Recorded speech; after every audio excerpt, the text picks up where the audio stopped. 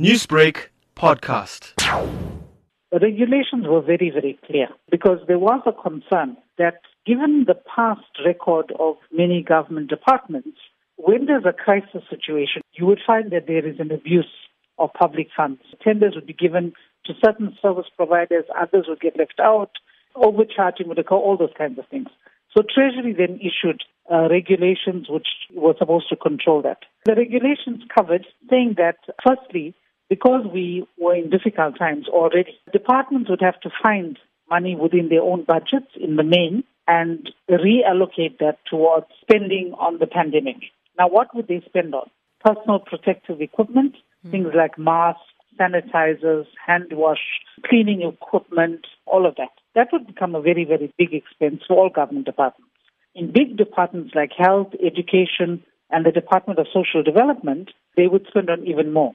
What measures would SCOPA be taking to monitor the expenditure or even mismanagement within these departments? All government departments' financial statements have to be examined by SCOPA, and they have to account. The Auditor General's reports are also covered by SCOPA, and departments have to account. But we said we were not going to wait for the Auditor General's report, which normally comes after money is spent, and we were not going to wait for the annual financial statements. We're going to get answers from departments as the spending was occurring, because the legislation that has been passed and the regulations that National Treasury has set out are very clear.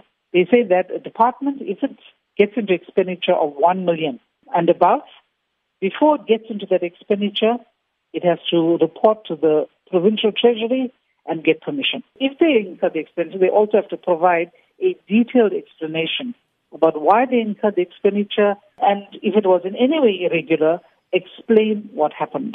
How will those individuals or departments who have been found guilty of mismanagement be held accountable for their actions? If there is any unauthorized expenditure, we will hold the heads of department and officials accountable. It's what we have been doing very, very strongly as SCOPA. It's called consequence management.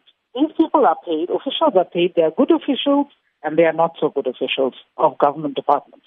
Now, they all are aware of these regulations, so they can't say they didn't know.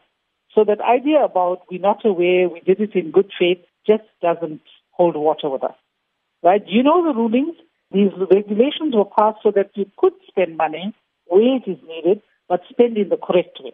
So if there is any official who has not followed this, and we find that they have transgressed, they've gone against what has been set out as the way in which they should proceed in spending public money, then there must be a disciplinary hearing. The official must be held accountable. If the hearing finds that the official did the wrong thing, then the official must be personally liable for that money and must be made to pay back that money, because that would be unauthorized expenditure.